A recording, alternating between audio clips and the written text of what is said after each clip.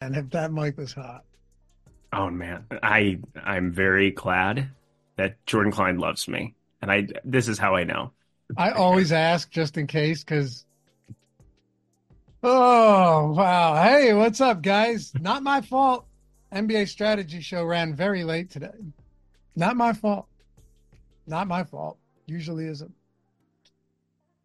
It's the NFL strategy show right here on the Stochastic YouTubes, and we're happy to have you guys with us breaking down ownership for a massive. And by the way, I must say, while I try to absolve myself of responsibility, I am appreciative of you guys waiting and being patient because it happens. The problem is we've got a 9 o'clock show, a 10 o'clock show, and then an 11 o'clock show.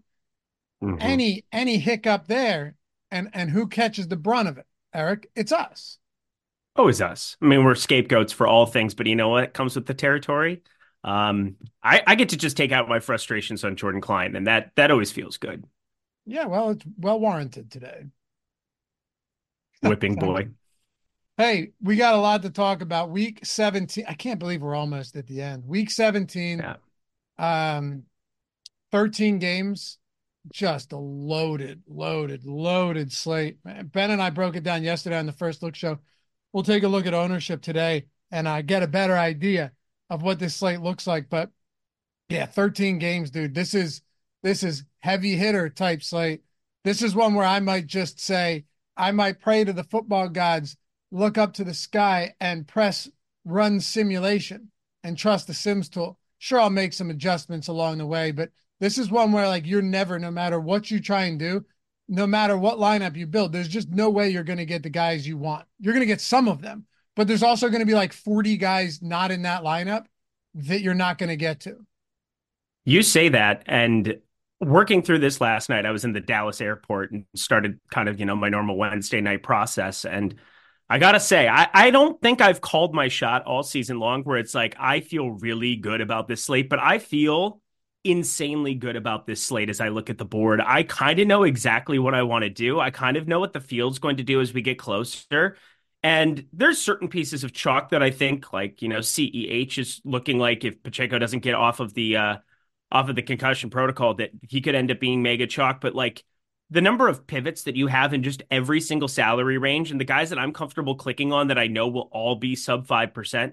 This is why I miss these 13 gamers that we have for the first 4 weeks of the season. And then you run into 9, 10, 12 games tops the rest of the way here. But there are a lot of options, and I think there's going to be a lot of bad chalk that exists here as a result. And obviously, the Sims tool is going to help us comb through it as we get closer to Sunday. But God, I hand built out some stuff. I don't normally hand build out stuff on Wednesday night, but I feel abnormally good about this slate. Oh, wow. Yeah. Gonna be looking at some Arizona stacks. Oh, perhaps. I mean, there's probably like 4 or 5 spots that I'm just like, I know this isn't going to be over 3 or 4% in terms of like the quarterback paired with the stack, the main guy that I want. And shout out to us last week from this show. Not to go crazy hindsight on it, but I don't know if we're going to do the recap.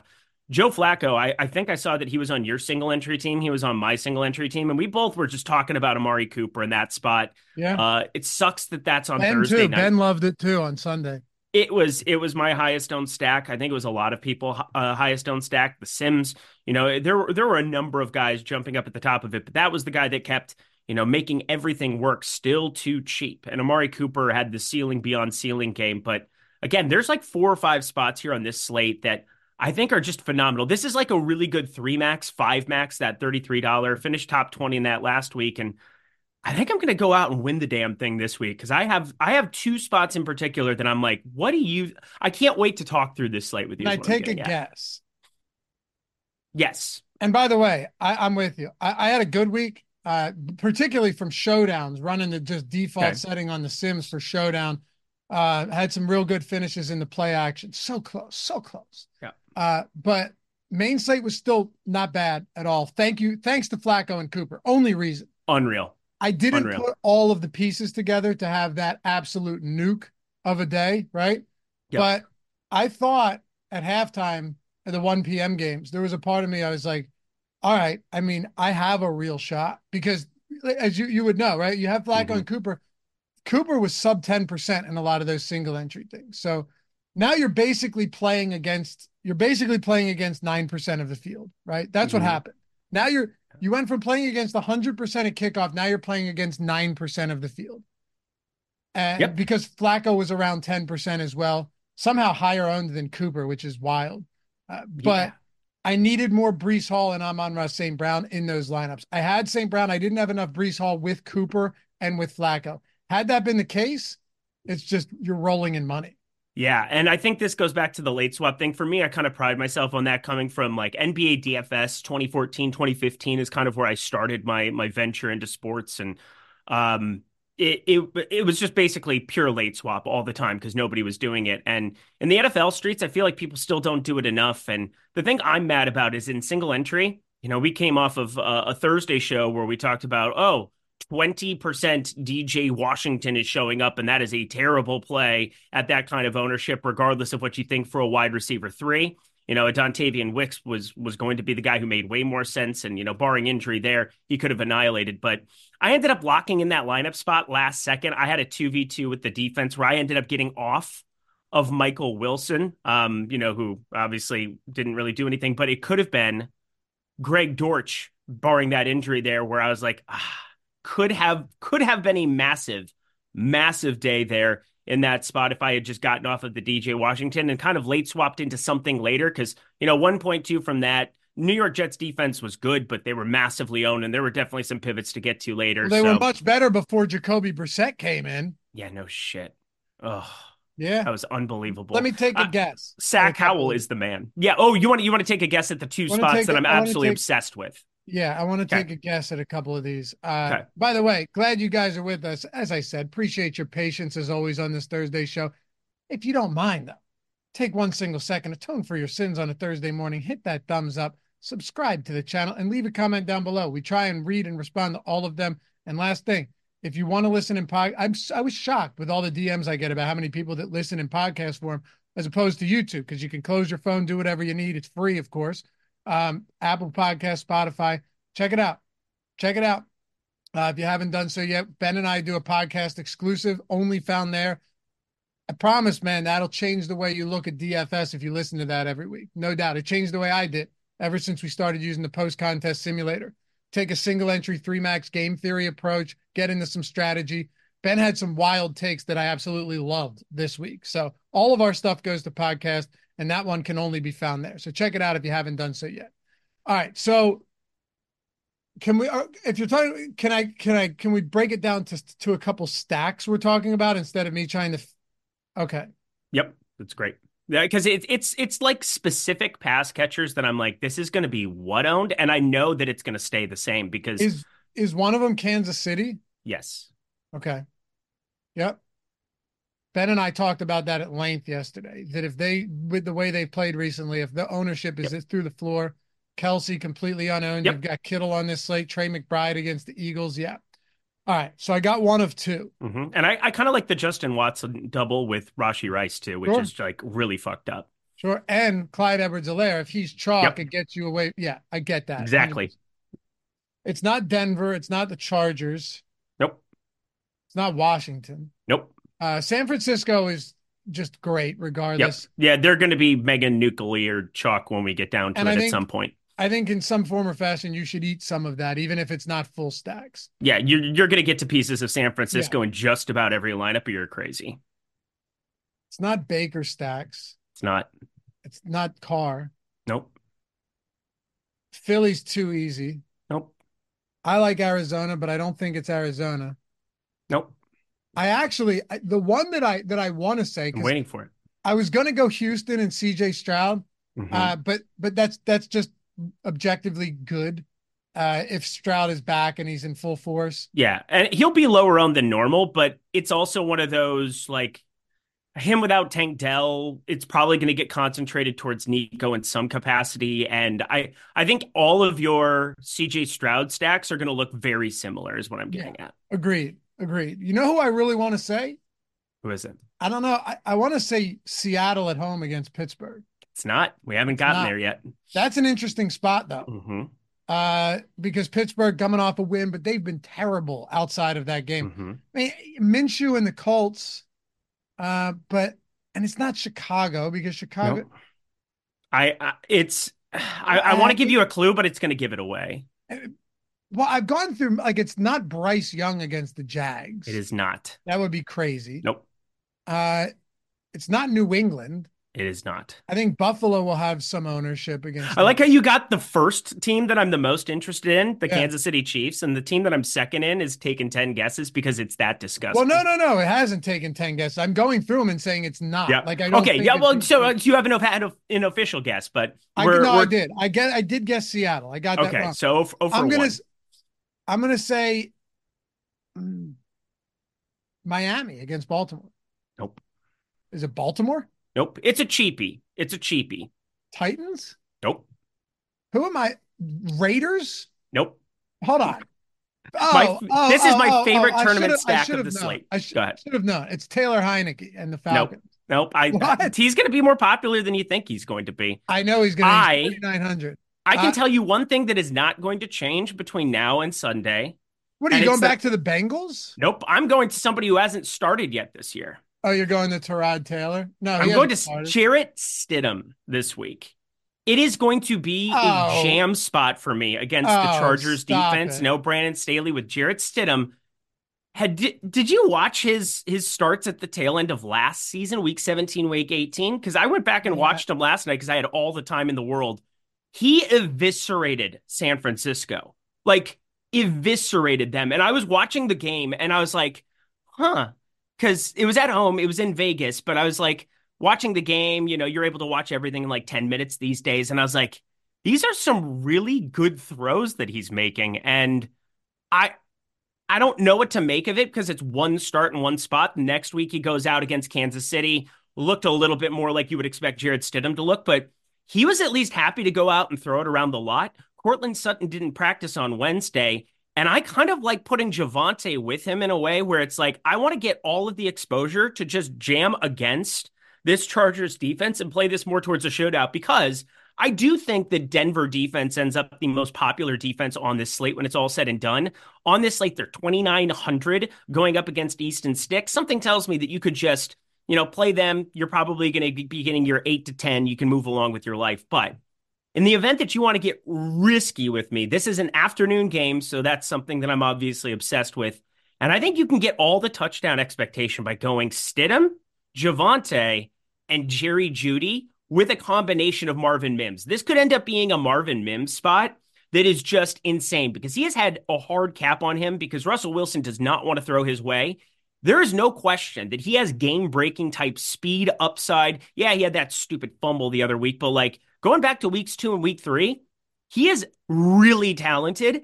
And now if you get Cortland Sutton off the field, I am just going to be playing this stack way too damn much. You kind of sold me on this.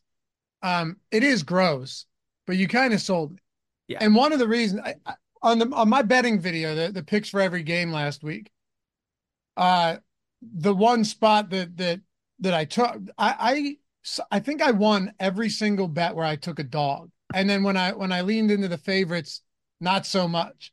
But like Raiders against the Chiefs, grabbed them, grabbed Giants against the Eagles, grabbed Baltimore against San Fran, and two of them won outright. Mm-hmm. Also, though, grabbed the Chargers, and like I said, and this is no victory lap. It was a good week overall, but plenty of favorites lost that I liked. Mm-hmm. Took the Chargers against the Bills because you you've dabbled in crypto and stocks and everything. I've You're done such familiar with the things. dead cat bounce, Yes. right? You know what a dead cat bounce is. Mm-hmm. Well, a lot of times when you have those coaching changes, when things are terrible, like the Commanders earlier in the season against the Patriots after they unloaded Chase and they unloaded Sweat, dead cat bounce, they win, and then they've been horrible ever since. I think, and well, un, until I'm proven wrong this week, we'll see that was a dead cat bounce for the Chargers. Mm-hmm. One last effort, one last gasp, right, for the death rattle, and they almost won. Yep. And now it's like, all right, it's over. Look, I when that line moved from 5 to 3.5, I took the Broncos. Didn't care. It's funny how Wilson only moved at 1.5 points. Still like the Broncos. So everything that I've talked about over the last 2 weeks, this is what I'm getting at. Everything I've talked about over the last 2 weeks, including yesterday when I did my video, it's on the Odd Shopper channel, by the way. Check it out. and last week would align me with with your thinking this week. It would completely align me with what you're saying. So I can't disagree with you because it makes sense. It's a phenomenal spot here against a team that has nothing to play for, has no identity, isn't good on the defensive side of the ball in its current iteration. You know, you look at what they're able to do. I mean, they've had what, one sack the last 2 weeks. Yeah, the Buffalo game, it got a little bit closer than it ever should have been, but it's over. And also, I think with Denver defense being as popular as it's going to be, I think there's a very clear run back. Quentin Johnston might get steamed up here at 3,700, but you got Allen and Palmer. I don't expect either of them to be playing in a spot where there's no point in putting Allen out there. And Palmer, I think he's a serviceable number two based on, what we've seen from him in a pretty decent sample size now the last 2 years. But I think Gerald Everett, 3,500, is just a phenomenal run back, and you get away from that Denver defense. There's just so many ways that you get massive, massive leverage. So, yeah, I know that it shouldn't surprise anybody that both the stacks I'm obsessed with come from the afternoon, but you get so much information. You get to see how those ceilings pan out in the entire early window because there's only 3 games in the afternoon. And so I was building out lineups, and I'm like, shit, I'm going to be so heavy on this afternoon window. And you get the leverage off of, I do expect Tyrod Taylor to get steamed up to around 8-10% as well. He's 4,600 in that same ballpark, 4,800 Jared Stidham. You get Cortland Sutton off the field. You get to play cheapies with all of the studs. You get everything you're going to want in your lineup and more, in addition to a really low owned Denver stack. There's no way that this is going to change for me before Sunday. I can promise you that. I will say though, I think Mims will be chalk.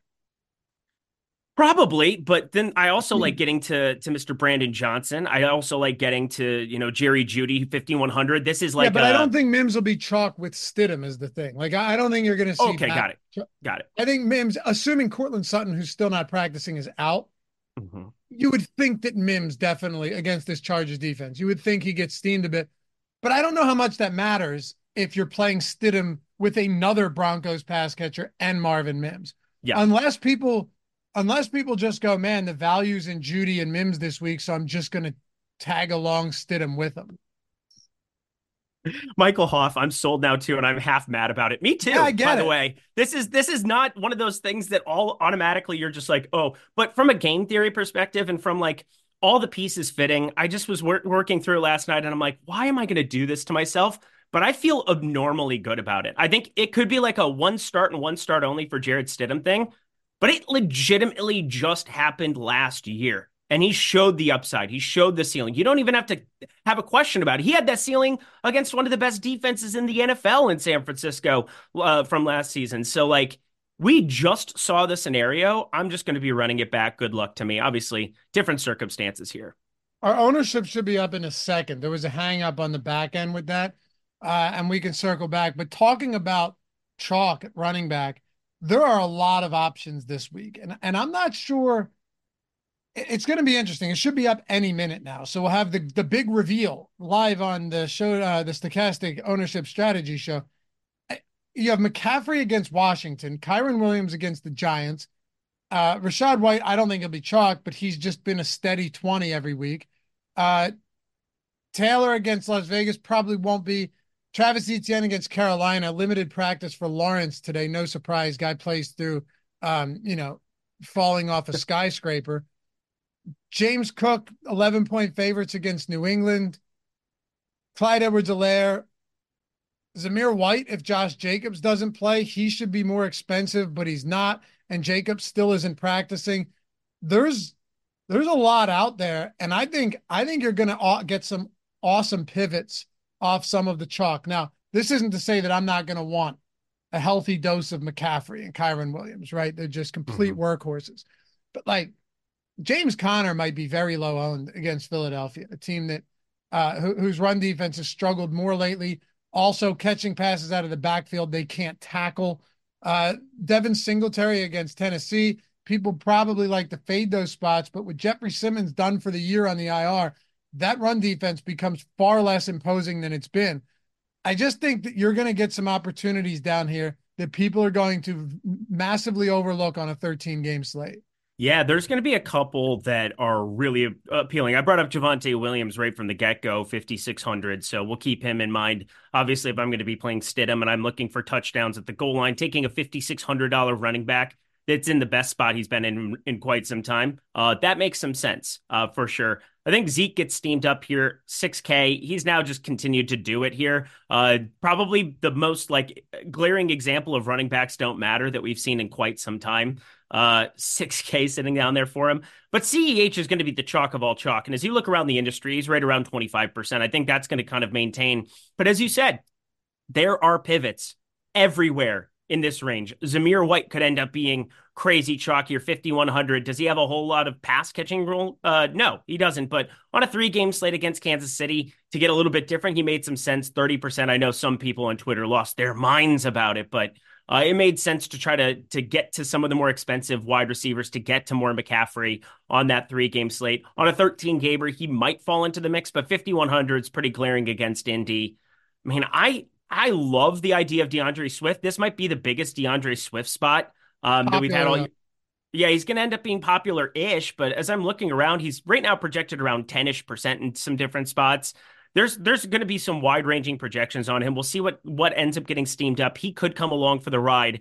He looked like he was maybe wearing down as the season went along. You go back to his Detroit days, he never really had this kind of like workhorse backload. They're mixing in Gainwell more and more. They're mixing in, Boston Scott got a couple of carries. God forbid he had gotten in the end zone and destroyed Twitter. But Philadelphia second in terms of, Arizona second giving up running back points here.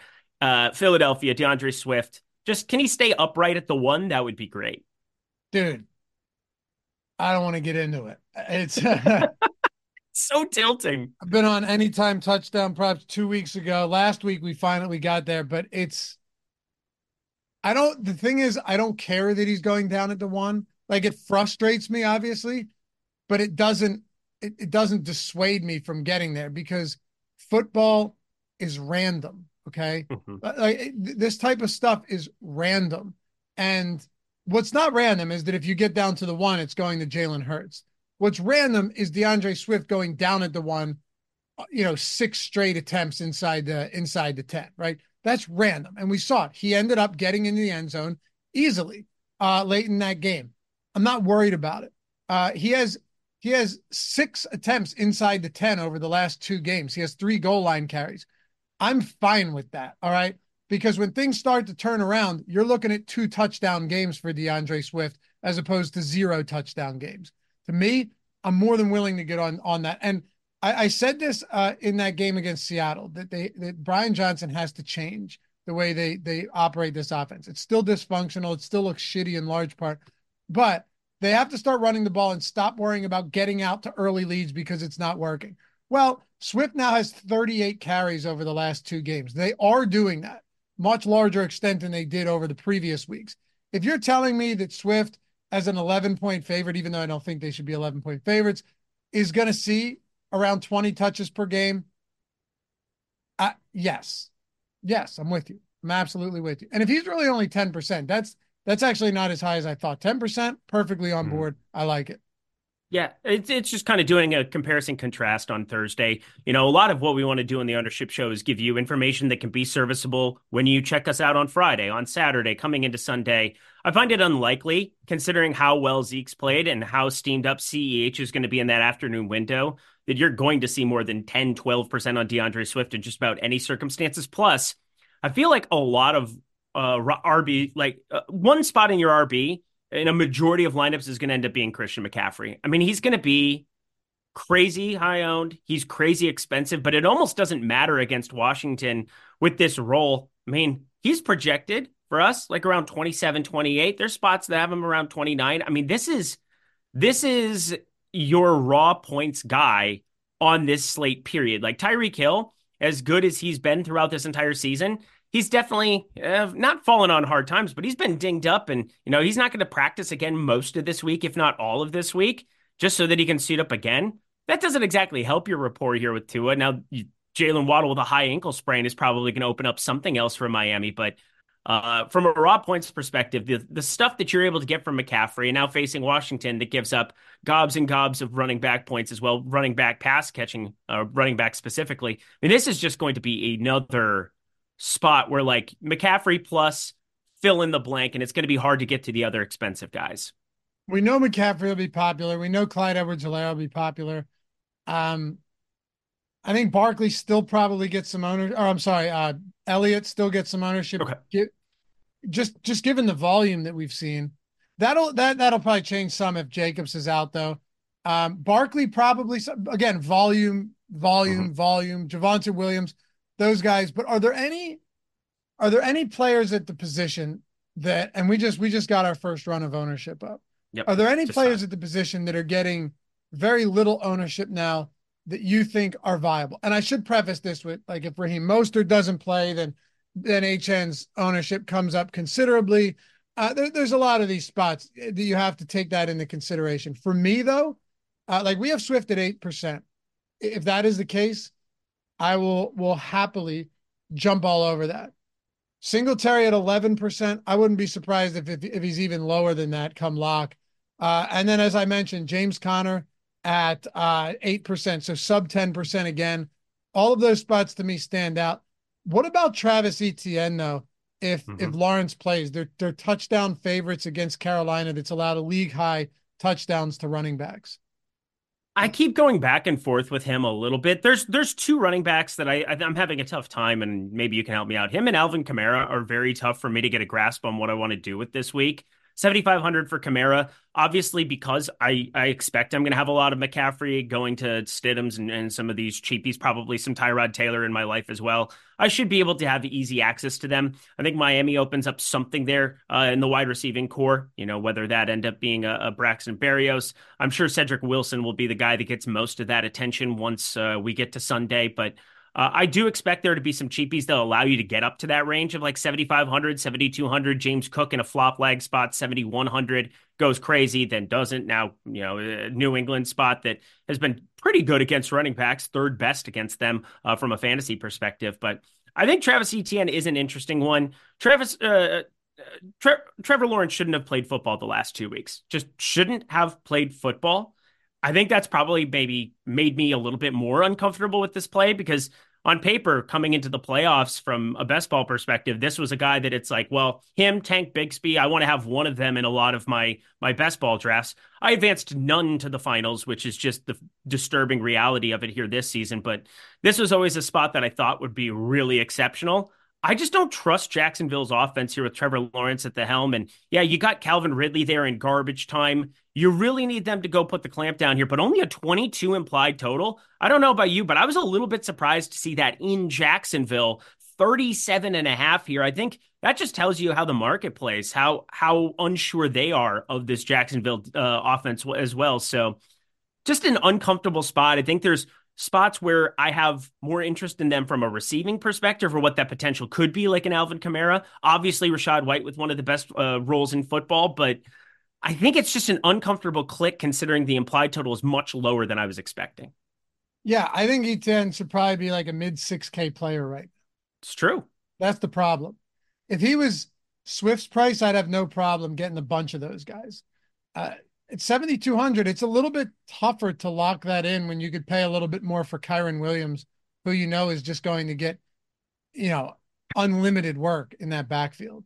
Very Even true. honestly, even Rashad White at essentially the same price as Travis Etienne. Like, they really think Etienne's a little bit overpriced given what we've seen. The Jags have lost 4 straight games. Lawrence, as you mentioned, isn't healthy, even if he plays. Um, Now he's dealing with, injuries to like every part of his body. So Mhm. not great. Any other, before we get to receivers, any other low owned running backs that you think are viable? Yeah, I'm going to be on high alert watching what happens here with Zach Moss. He was limited in practice Wednesday. I assume that he'll be back this week, but Uh, I think what's happening right now is the projections are really, really saying Zach Moss is going to jump into like a 35%, 40% snap share type role. I'm not sure that's going to be the case against Vegas here. This is kind of, again, they got to win back-to-back games more than likely, Indy does. We're going to start looking at what needs to happen here from a playoff picture perspective. Probably screwed, but Jonathan Taylor there, 7,300, $100 more than Travis Etienne, going up against a Vegas defense that just they've been great with the pass rush, but it's one of those spots where I think JT could walk into 75-80% and it's not going to show up in the projections. Zach Moss ends up out there. Yeah, I expect him to get some work, but this had really turned into a bell cow situation before the Jonathan Taylor injury. And then, it turned towards Zach Moss. We kept clicking on him as chalk. And now I do think we continue to see 70-75% here for Jonathan Taylor at least. So against Vegas, I'm willing to click on that for them at home here, kind of their last stand of the season. Talk about wide receivers. Before we do, how about the fact that Prize Picks gives a Yes. $100 first match deposit bonus, but a free month of Odd Shopper Plus Ooh, Premium. That ooh. means all of our Plus EV plays. That means our Pick'em contest builder, lineup builder, and all of the Plus EV Pick'em plays. That means our premium Discord, where you are very active in there. I am. Flourishing community. Many, many, many people in there, like-minded, such as you, who love DFS and sports betting. So many people, so many like-minded men. So many, It's great. so many. So what is he goes like? His hands like that. It's like the best community. It's the largest community you've probably ever seen. Yeah, I'm not going to say it's the largest community, but it's probably the largest community. That's It's Shane probably the Gillis, largest. dude. If you want to learn a Trump impression, you go to Shane Gillis. He's just got it locked down. I was Locked. that was the best that I got, considering I just took a red eye and got in it, Oh like yeah, it wasn't very 3 good, hours but ago. I knew who you were Thank you, trying thank to you. do. Yeah, it was for the. I'm But done. you get free month of everything that we've got over at Odd Shopper, plus first match deposit bonus up to $100, plus all of the free squares that they throw out there consistently. It's a pretty beautiful thing, man. If you're not on Prize Picks yet, no better time than now to jump in because we won't be running this forever. So yeah, I would say check it out. Look, all you're doing is building lineups with the over under on these players. They've got an insane array of options too, like rushing yards, receiving yards, passing yards, but also fantasy score. So, use our projections for that. Rushing plus receiving touchdowns. I mean, they have everything from punts to dunks to like everything, man. Just an insane amount.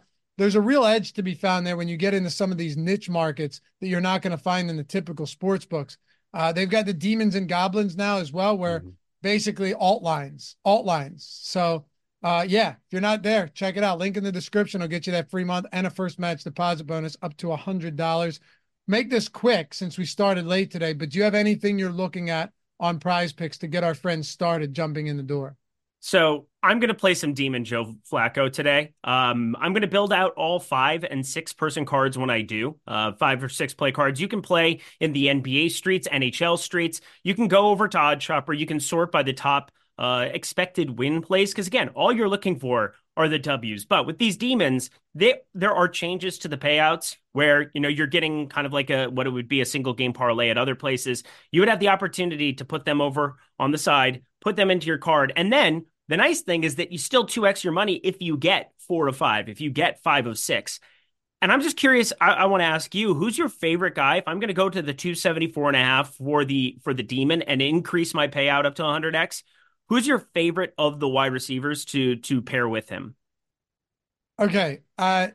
It's not a receiver though. It's Yeah, David and David Joe. Njoku. Same. There It, we go. That's I leading the witness. Leading the witness. It's my yeah, fault. I love David and Njoku this game.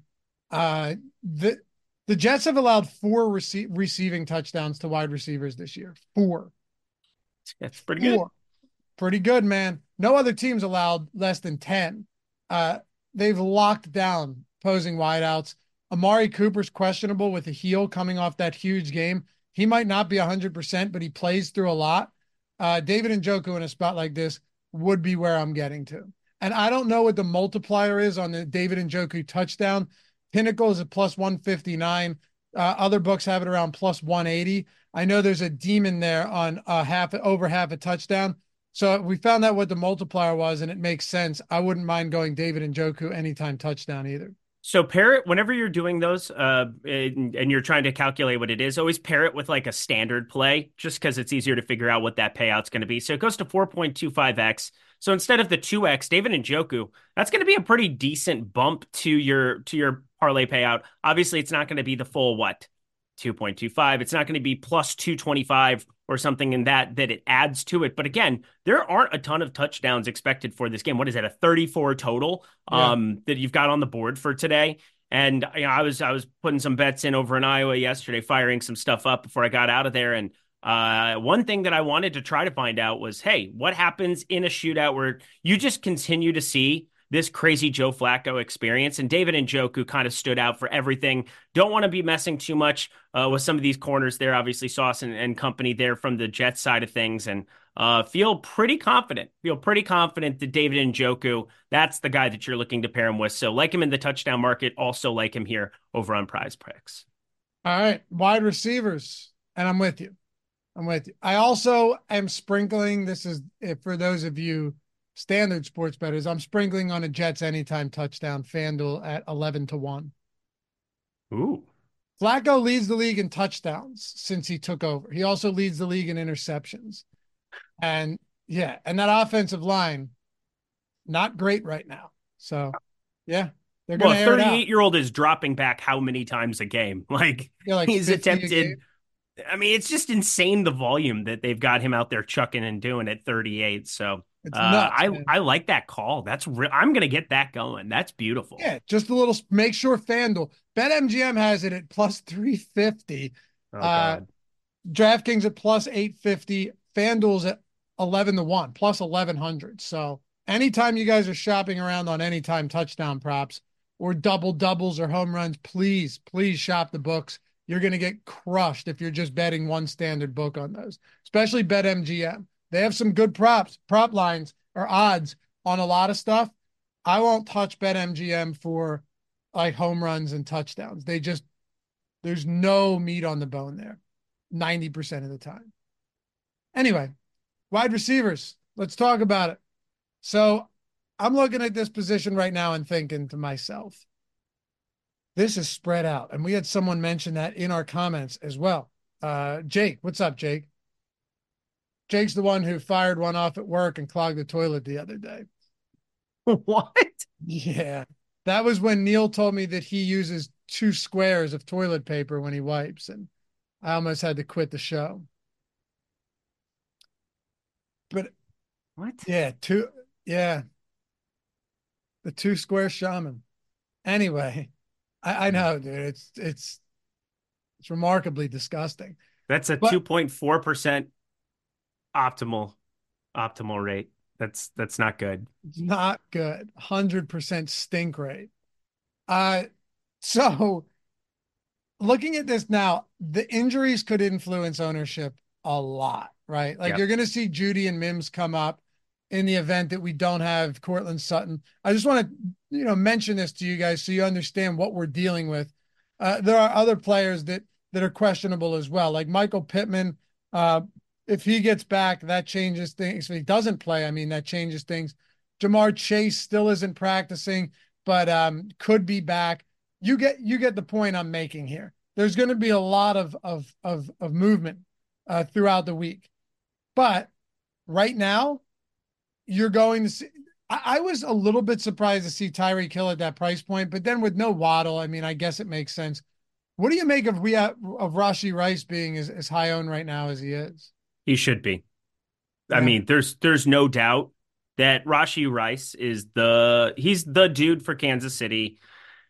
Well, at least I was early to the party. That's the one good thing that I have going here. But now you're talking about uncomfortable chalk here nonstop. He ran around week 15, 93% of the time, only 75% of the time there in week 16, but still just keeps getting a 27, 26% target share. He hasn't had lower than a 26% target share in his last 5 outings here since week 11 it was when he saw 13% and was still playing, right around 50% of the snaps. So I am very in agreement here when Rashee Rice and Kansas City, and it makes sense. As you said before, like, talking about the spots where, you were able to guess right off the bat, my favorite spot to get to on the entire slate. And a lot of it is just the comfortability you have here with Rashee Rice. You do have Justin Watson. He's just not practicing with an illness, so I fully expect him to be out there. But that's kind of where I'm going to be making a big stand. He's now seen 60% of the snaps now in the last two, 61 to 63% of the time running around there. And since week 11, he has been the wide receiver two out on the field. You have MVS, who played 82% out of nowhere last week, but he is running wind sprints, a 2% target share, despite 82% of the snaps here. I'm sure he'll get a deep shot, try to win a game, and then he just drops it, and it'll be a whole thing. But like, it is so clear to me that you want to play Justin Watson and you want to play Rashee Rice this week. And I think that double is going to be one that I go to a lot. And we'll have the Travis Kelce conversation because I don't think he'll be completely unowned this week. I think people will get there for sure. But I love the idea of a 3,400 Justin Watson in the mix. I'm with you. I like it as well. I mean, this team has been terrible. The offense has been horrible. They're like resorting to wild gimmicky stuff. Phew. It is what it is, though. They're Anyway, getting too cute though. That's what it is. I mean, it's that's like what they I'm want to well, have that's what I was fun. saying. Yeah. Yeah, Ben they went just on. We do a Goblin of the Week to start every first look show. okay. It's the Brandon Staley presents Goblin of the Week, right? Actually, no. This year, I'm sorry. This year was Nathaniel Hackett Okay. presents, Okay. right? Goblin of the Week. And we Hmm. already decided next season it's Brandon Staley's Goblin of the Week, right? Got it. So oftentimes you've seen the Atlanta Falcons in there. I had the Eagles in there a couple of times. I had Staley in there a ton. Ben this week went to Kansas City's play calling inside the 10, getting too cute as the Goblin of the Week for week 16. So you're on the same wavelength there. Yeah. I mean, you watch it and you're just like, I know Andy Sharp is not a, or sorry, kind of said what I wanted to say there. Andy Reid is not a fake Sharp. The guy is very good at coaching. He's developed, Donovan McNabb going back to your days, and just he comes up with these things that are just fun, and he gets these like playground type quarterbacks, these transcendental quarterbacks, and he just elevates them because he's like, all right, we're gonna do this, and you can just kind of see him in the lab. He's like, this is the time to bust it out. He's basically. It's like the one-time hit of the Philly special, but he does that multiple times throughout a season in like such a nuanced way, and it almost always works out. But everybody's a little bit older. The personnel's a little bit different. And it doesn't feel like it's everybody on the same wavelength in Kansas City right now. And, Travis Kelce and Patrick Mahomes have been able to do so much to elevate everybody around him. But now Kelce's starting to get towards the back. I can't imagine that we're going to see Travis Kelce go out next season and be the tight end one. I'll just throw that out there right now with Sam Laporta on the up and up with Dallas Goedert maybe getting a full season for once with a number of these spots. Like it would actually surprise me to see Travis Kelce be the tight end one next year.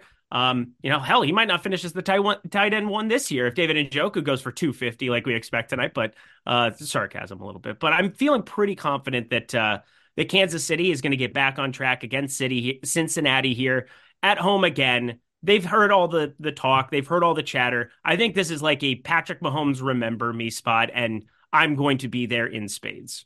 So then next year, best ball drafts. I'm very excited for some best ball drafts heading into next season. Oh yeah.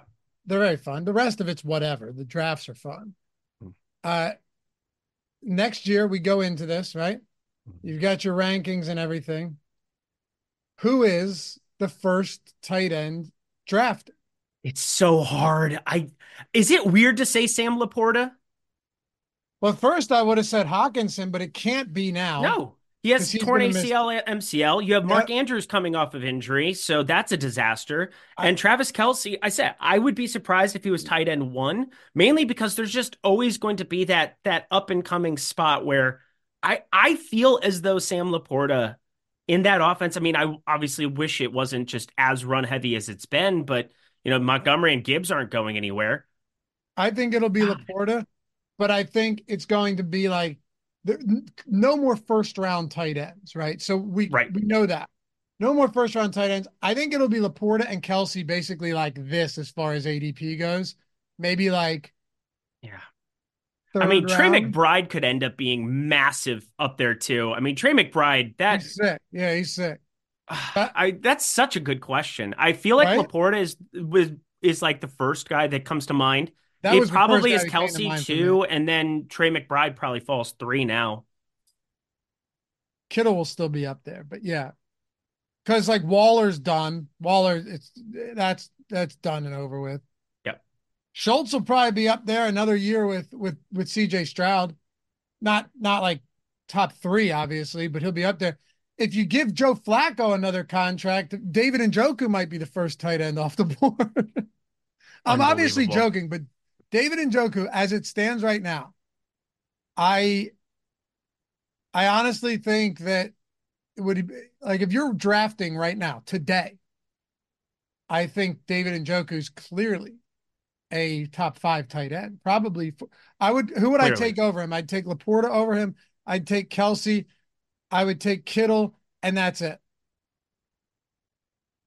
If you're Especially, drafting today, yeah, if you're talking today, and we're not talking about like their matchups that they're no, no, having no, to this just no, week. no, no. Yeah, I okay. would take Yeah. like with Flacco starting. Let's say there were 8 more weeks of the season. We're drafting now. Yep. Yep. I'm go. I think I'm going in Joku 4.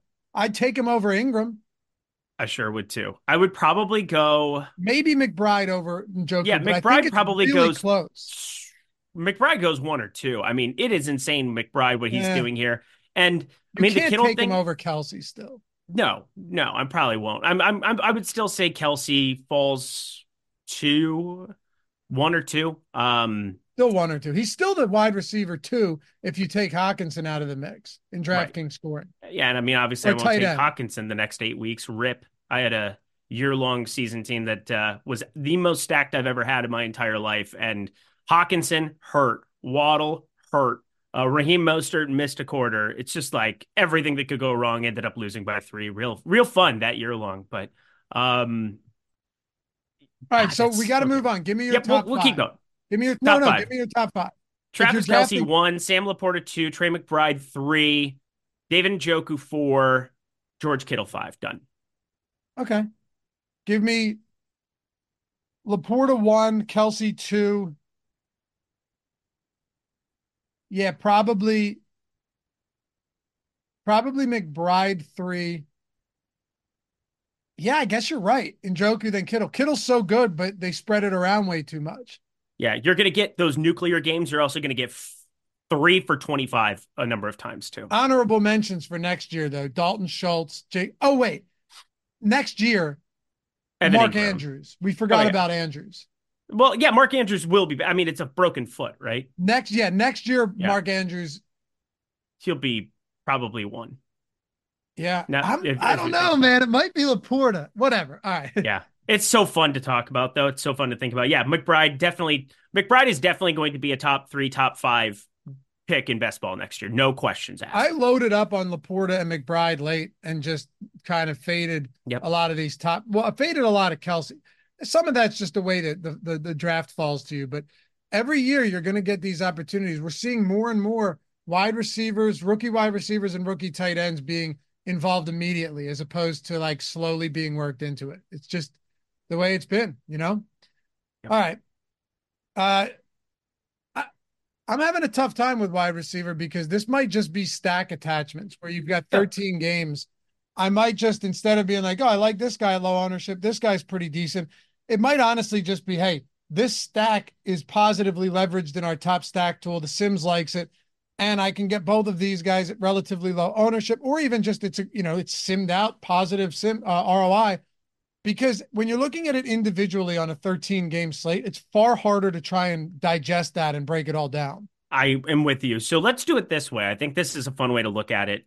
San Francisco, we know that with a 31 total facing Washington, there are going to be pieces you want to get to. Deebo Samuel didn't practice, but or limited, but like let's be serious. Deebo Samuel is going to play football here. Brandon Ayuk, those guys are very clear cut who you want to get to.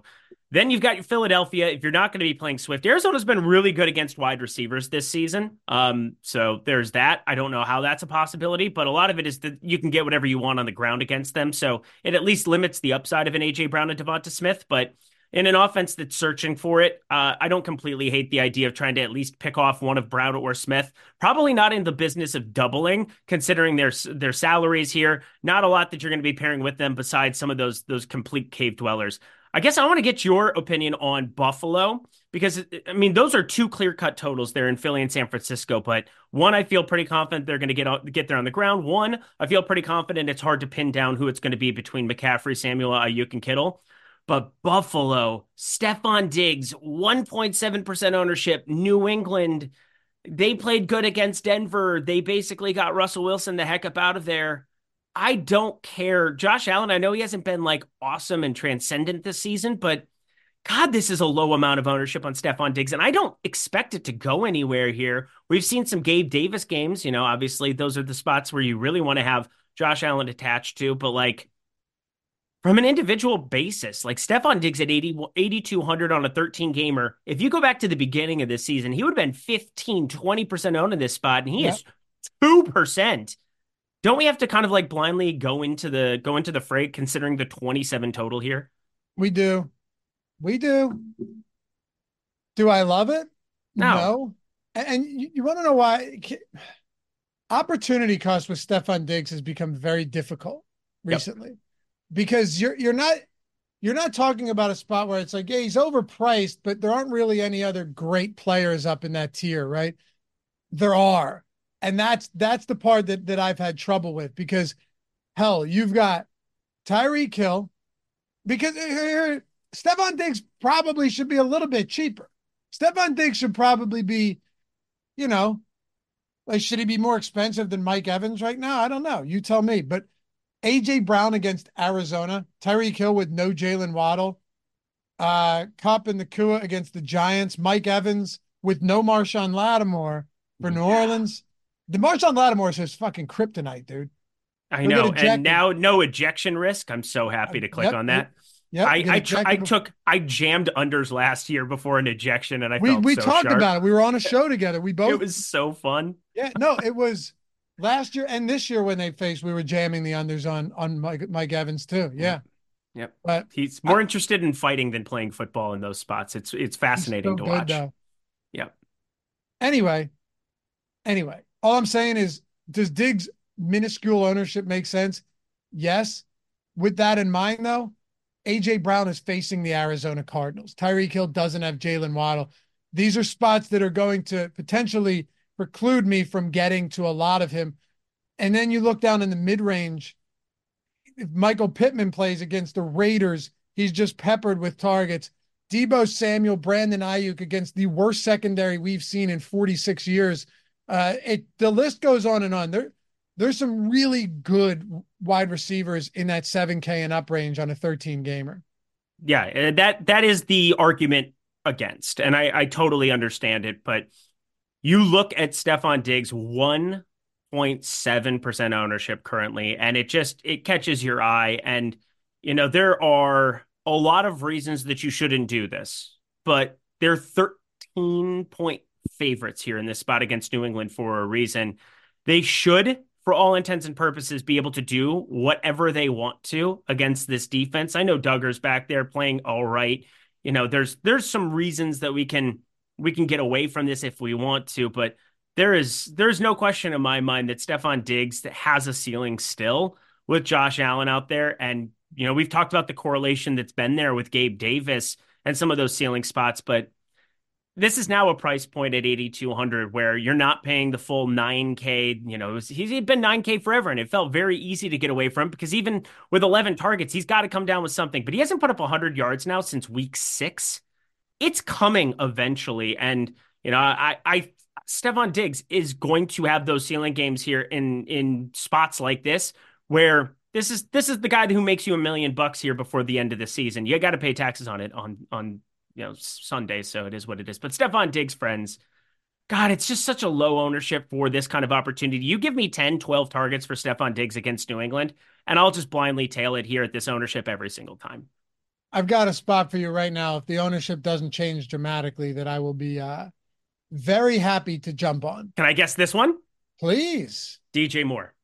No, it's a Oh, stat. okay. Both wide receivers are sub 5% right now. So not Puka Nakua and Cup, because that's hard to put together still. Nope, it's not.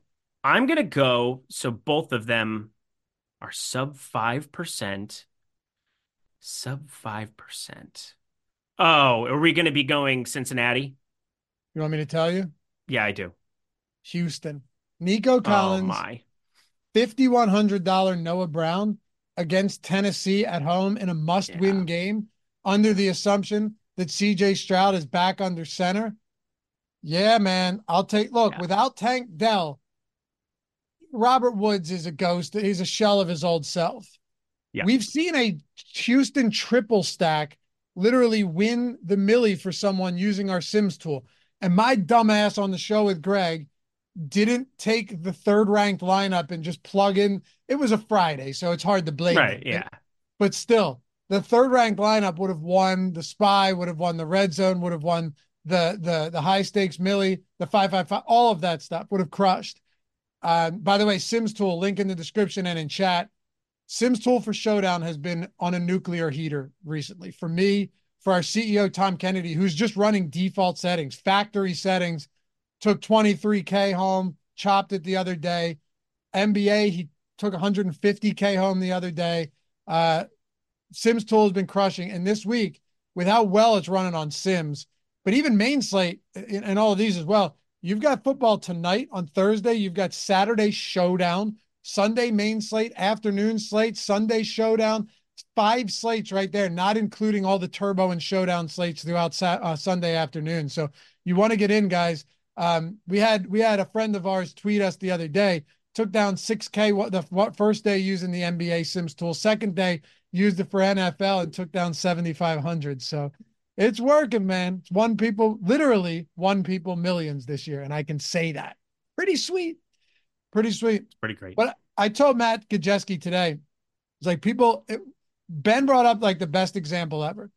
Because I was trying to explain how the sample is small in NFL and like there's a lot of randomness and a lot of variance. But if you're getting positively simmed lineups, because we're simulating the contest 40,000 times and showing you like in these sims what has the highest win rate, what won the most, what placed top 10 the most, what had the highest simmed ROI, what players had the highest simmed ROI. A lot of weeks it's not going to work in the NFL, but when it does, you're winning everything. Like that CJ Stroud triple stack with the Rashad White run back and Cade Otton that one game. And Ben's like, yeah, Mhm. you have to look at it in this way. If someone told you were going to win the lottery in the next couple of years, would you not play it every single day, knowing that you're going to lose most of them? And then when you win, you make up for it in spades because you knew, like, that's the same way to look at it. So, for Yep. those of you guys ever curious how it works, it makes a lot more sense when you put it into that perspective.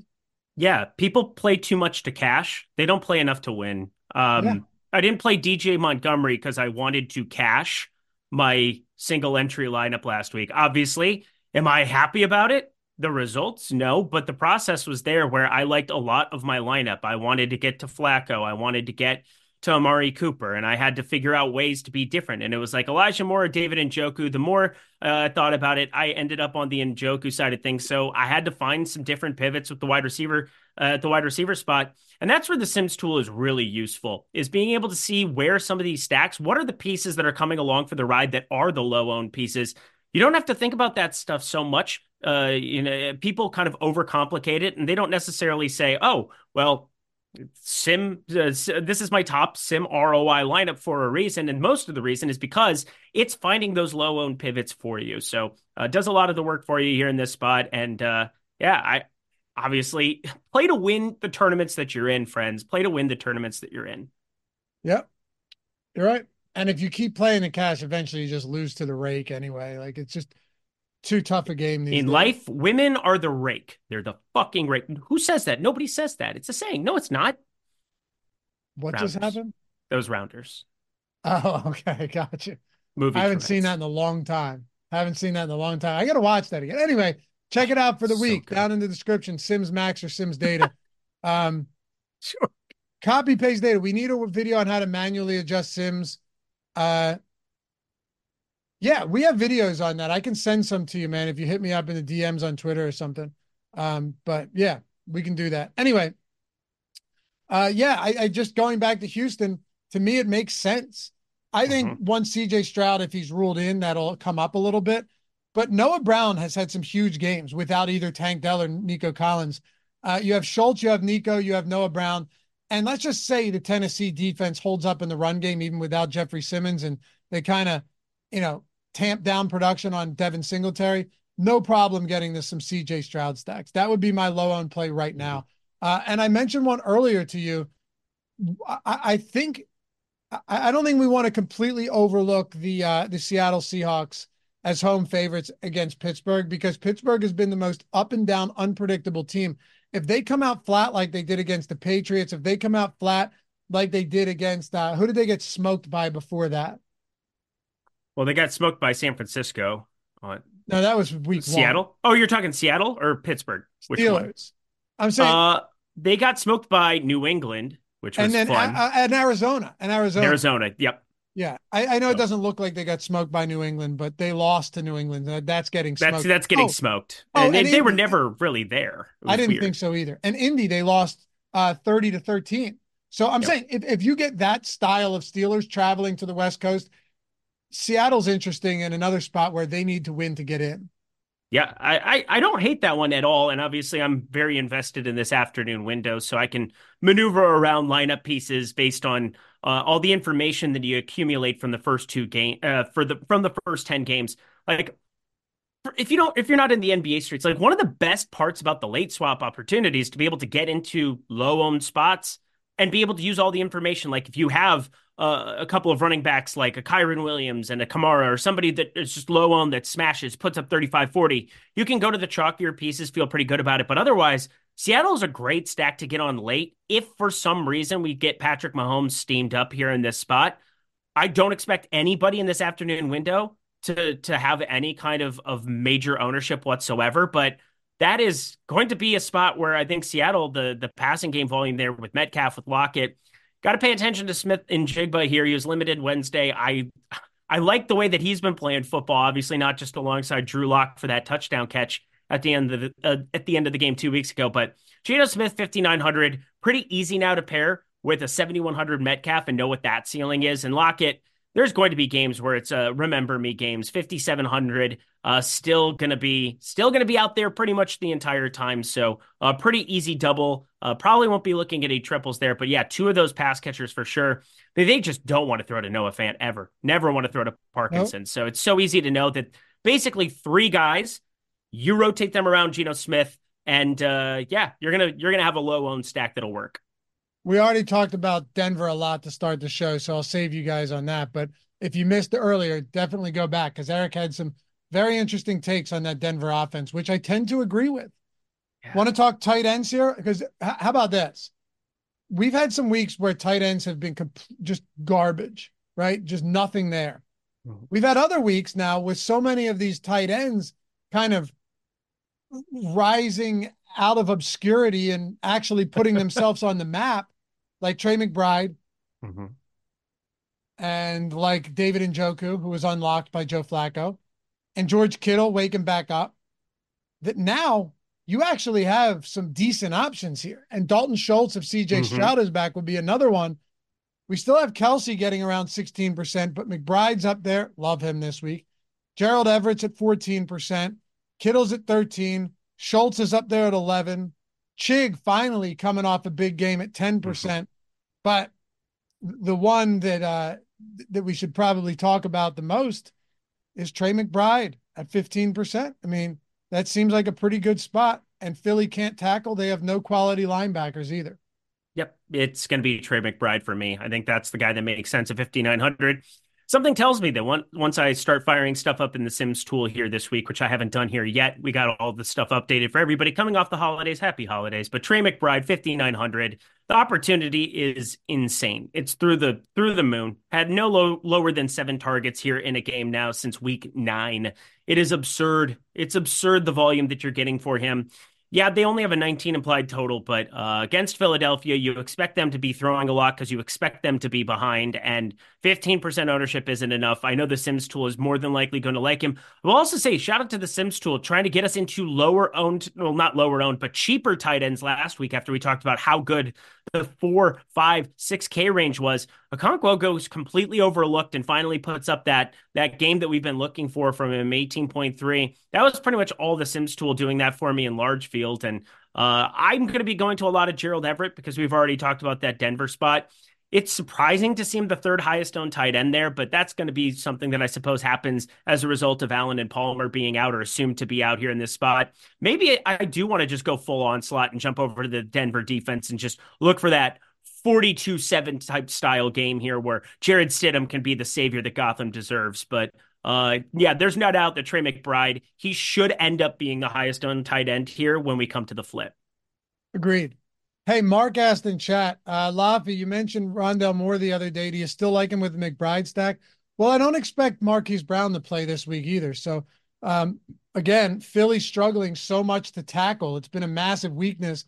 It does line up well for a Rondell Moore who's going to get the ball near the line of scrimmage. It's really been a weakness there. They struggle. Yeah. So yes, I do have like, look, they're 11-point dogs, but if they get this offense humming a little bit with Trey McBride, go to Rondell Moore. Michael Wilson's been targeted like 10 times over the last 2 games. He has 0 receptions in those games. That's not working. So I don't have a problem with a $3,600 Rondell Moore. I don't want to be playing him naked, but by himself. But if I'm stacking Kyler Murray, just finding ways to get the cheap stacks and then getting expensive plays elsewhere. That means that Kyler Murray at 6,300 with Trey McBride at 5,900 allows you to get to a $4,200 Dortch, $3,600 Moore, who's on the field a ton, or a Wilson. Yeah, Rondell Moore as a second piece in that 2-man stack for Arizona, no issues with that. But it's a large field play. This isn't like something I expect to work out more times than not. Yeah, a lot of what Rondale Moore's value has been in the NFL has been like end arounds, has been, trying to get him in space in the running game. It's tough with James Conner there, who ends up leading Arizona in in rushing and receiving last week. It's frustrating. Rondale Moore hasn't really panned out. The Purdue pedigree that he had, just being somebody who could get open in these short yardage situations, hasn't panned out. I think he'll end up being more of a deep shot type Alec Pierce when it's all said and done for his NFL career. And that's a bummer because I thought there was a lot of promise coming out of, playing college DFS, and he was a dude there. But I like Michael Wilson. I like Greg Dortch a little bit more. I think I'll probably be taking shots on them and kind of mixing them in. I like getting to the Miami pass catchers maybe a little bit more, considering you're going to see Cedric Wilson, Braxton Berrios on the field a ton, and people just won't want to do it against Baltimore. So I'll do it. I'll be just fine with it. As you said, though, Philadelphia, they have problems tackling in space. They have issues all over that secondary and time to time out there, the safety position. But I feel pretty good that you won't see crazy ownership to Arizona here where you should be getting away from any of those three, but definitely going to be preferring Wilson and Dortch because of what they can actually do in the passing game. Yeah, and that's fair. Yeah. But when Rondell Moore takes a screen pass 70 yards to the house, remember we had this conversation. I'm saying Rondale Moore in space is an absolute beast. It's just that he never gets in space. It's so tilting because, again, I was so high on him coming out of Purdue. I was wrong. It's crazy. Like 75% of his yards in Purdue are after the catch. Yep. He was unbelievable at it though. Like you felt like that skill set, and he's just so small that he can. He's a little pinball. Yeah, that's the perfect way to describe him. He's a little pinball. And hey, he's actually ran pretty good this season. It hasn't been dinged up at all. I mean, he had missed some time at the beginning of last season, at the end of last season. But there were some games in 2022, if you remember. I mean, he was getting targeted 10, 13 times. I don't think we're going to see that be the case here going forward. This offense, it's not set up to do that here. They want to slow it down with James Conner. They want to kind of just grind it out. And yeah, Michael Wilson, Greg Dortch, they're more of the NFL bodies. Hey, you want to, I just ran the Sims. You want to take a look at stack exposures? Let's do it. Can I guess who we're getting to the most? I'm just curious out of an exercise. I'll give you a hint though. I'm not going to give you a hint on who they are. Okay. But I'll give you a hint on what the stack structure looks like. So QB plus 3, okay. QB plus 2. So our highest owned stack is a lot of QB plus 3. The second one is a lot of QB plus 2, maybe due to salary constraints. And then it's pretty spread out after that. Yeah, so San Francisco. So number one is what? I mean, Philly and San Francisco are both your expensive stacks that people are going to want to get to. Exactly. So number 2 and number 3, as far as exposures go, is Brock Purdy 2-man stacks. Some 3-mans, but a lot of 2-mans. My guess is a lot of that's like a McCaffrey, Ayuk, McCaffrey, Kittle, McCaffrey, Debo. I would think you get a lot of McCaffrey in those.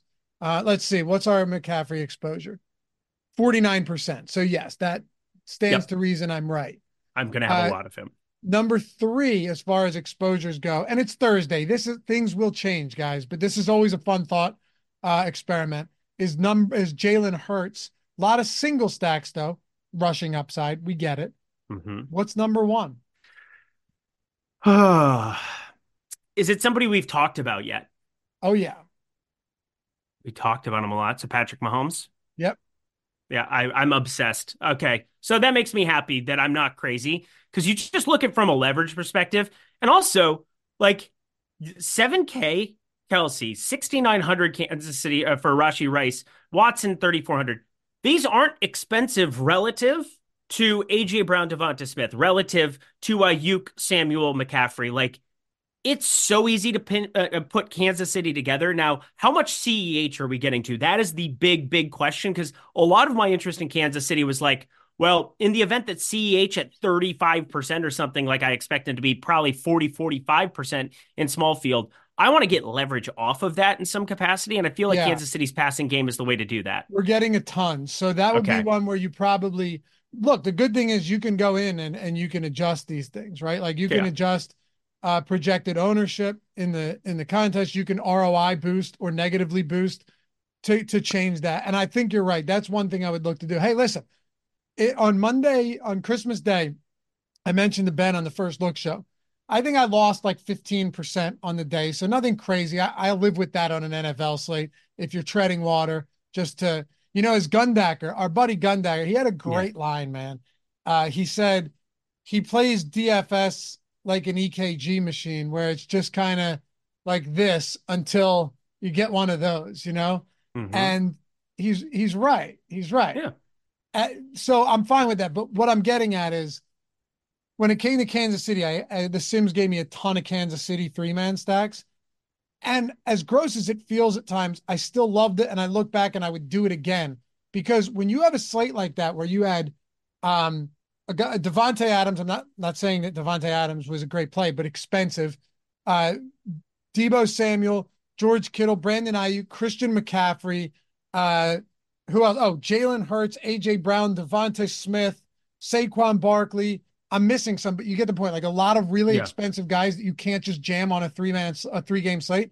What makes sense? All right, where's the leverage? Load up on a stack that is actually relatively cheap outside of Mahomes and Kelsey, and just hope that one team breaks the slate. And when they don't, and they have a bad game like they did, you look back and you go, "Oh man, that sucks." But what's the best way to get as many points as possible there when you can't play all of the expensive guys? Get the correlation, get the Yep. attachments. And the Chiefs were the way to do that cheaply. Yep. Just didn't work Makes out.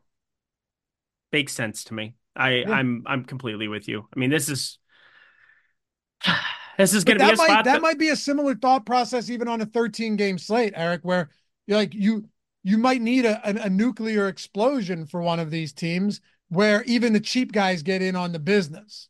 well, yeah. And I mean, you have 26 shots at it here this time Yep. around. Most slates we have 18 or 20, which again, we're going to run into some overlap. We're going to run into, some teams that do have explosions there, but we have a lot of outs here. And again, weather looks pretty good this week. We ran really good in the weather department last week. It looks pretty good again this weekend. I'm not seeing anything crazy here as of yet. So, the famous last words, I'm sure something will pop up, but, there are going to be some shootout type spots in Kansas City. It's hard to not see this against Cincinnati and what they bring defensively to the table, which isn't a whole heck of a lot. 24th ranked defense here in PFF grading, leading to more shootouts here in the Jake Browning era. It's been insane. Whether that was Minnesota, Jacksonville, we've now seen it a number of times where Cincinnati will push the pace of some of these games. They got eviscerated there against Pittsburgh, which was a little bit surprising there, Mason Rudolph season. But I mean, look at these totals that they've now given up defensively: 34, 24, 14 against Indy. That was kind of a weird one. 31. I mean, there are some shootouts coming down the barrel here when you're facing Cincinnati, and I kind of want to be there for it. Yeah, me too. Might not feel good, but what a tough slate. Yeah. It's you're gonna have to make some decisions you don't love. Swoop said I might have some Lamar doubles. Yeah, actually, I'm looking at exposures now, and we have some Lamar doubles, but a lot of Lamar. We have 5% Lamar single stacks, which I don't hate at all. My assumption is that Zay Flowers against Miami. I dig it. We have some Yep. single Tyrod Taylor stacks. He's, by the way, if you're playing DFS from a DFS perspective, so much better than Tommy DeVito. Like way better. And he's going to run and actually be good at it. Whether it's Tommy Yeah, DeVito ran and it was like watching, like a carp out of water, out yeah. of the lake. Not good. No, not good at all. Carb out of water. Good stuff, man. This kind of puts it into view a little bit. And look, we're going to talk. You're on this live before lock Sunday with Matt Kajeski, Yes, New sir. Year's Eve. I'm with Ben right before you. So we'll have more info. We'll run the Sims. You guys, I know a lot of you guys in chat and who are watching maybe after they already have the Sims tool. So I assume you're like me and are obsessed with this stuff and you run it throughout the week and we're constantly updating everything. And it's fun. I'm going to miss football so much, man. Me too. Jordan said he couldn't wait for football to be over. But I get that from like a working perspective. It's demanding for sure. But I just love there's nothing I look forward to as much as like every Sunday of football, preparing, talk. What other sport can we just talk about it all week for one day? Yeah, it's like it's the climax of the movie. We have an entire first act, second act, third act, and then you get down to the shootout at the end. That's every week in the NFL, whereas NBA, I enjoy, not monotonous, that's not the right word, but I enjoy the repetitiveness that exists here in the NBA. I Me too. enjoy day in, day out being able to go through numbers, but for the NFL, there's part art, part science to it, and that's what makes the Sims tool so fun to play with. It's a living, breathing thing, changing throughout the week, applying projections, 10,000 Sims every single time. It's just a lot of damn fun, and there's nothing else like it. Oh yeah, brother. Good Yeah, stuff, buddy. man. You and I'll do this week 18 to close out the regular season. Guys, before you go, if you don't mind, hit that thumbs up. Much appreciated. And like I said, prize picks, $100 first match deposit bonus up to $100. Take advantage of that. The free squares and free month of Odd Shopper Premium. Hey, can't beat that. Join the Discord, say hello. Check out the expert picks page and all of the plus EV bets. Big stuff going on. And of course, last thing, you want to check out the Sims tool for a week, for a month, for NFL, for NBA. Link in the description and chat. It's been crushing for people lately, and I'm gonna ride this till the wheels fall off, baby. That's what we're gonna do. Sounds good. Thursday night football tonight, live before lock. Strategy show already happened. Are you on live before lock for NBA? Yes, yes, I am. All Me right. and A Matt Bellman. Yep. lot of stuff coming up throughout the day. Appreciate you guys hanging with us all season. We'll see you back here to put a bow on it next week. Peace.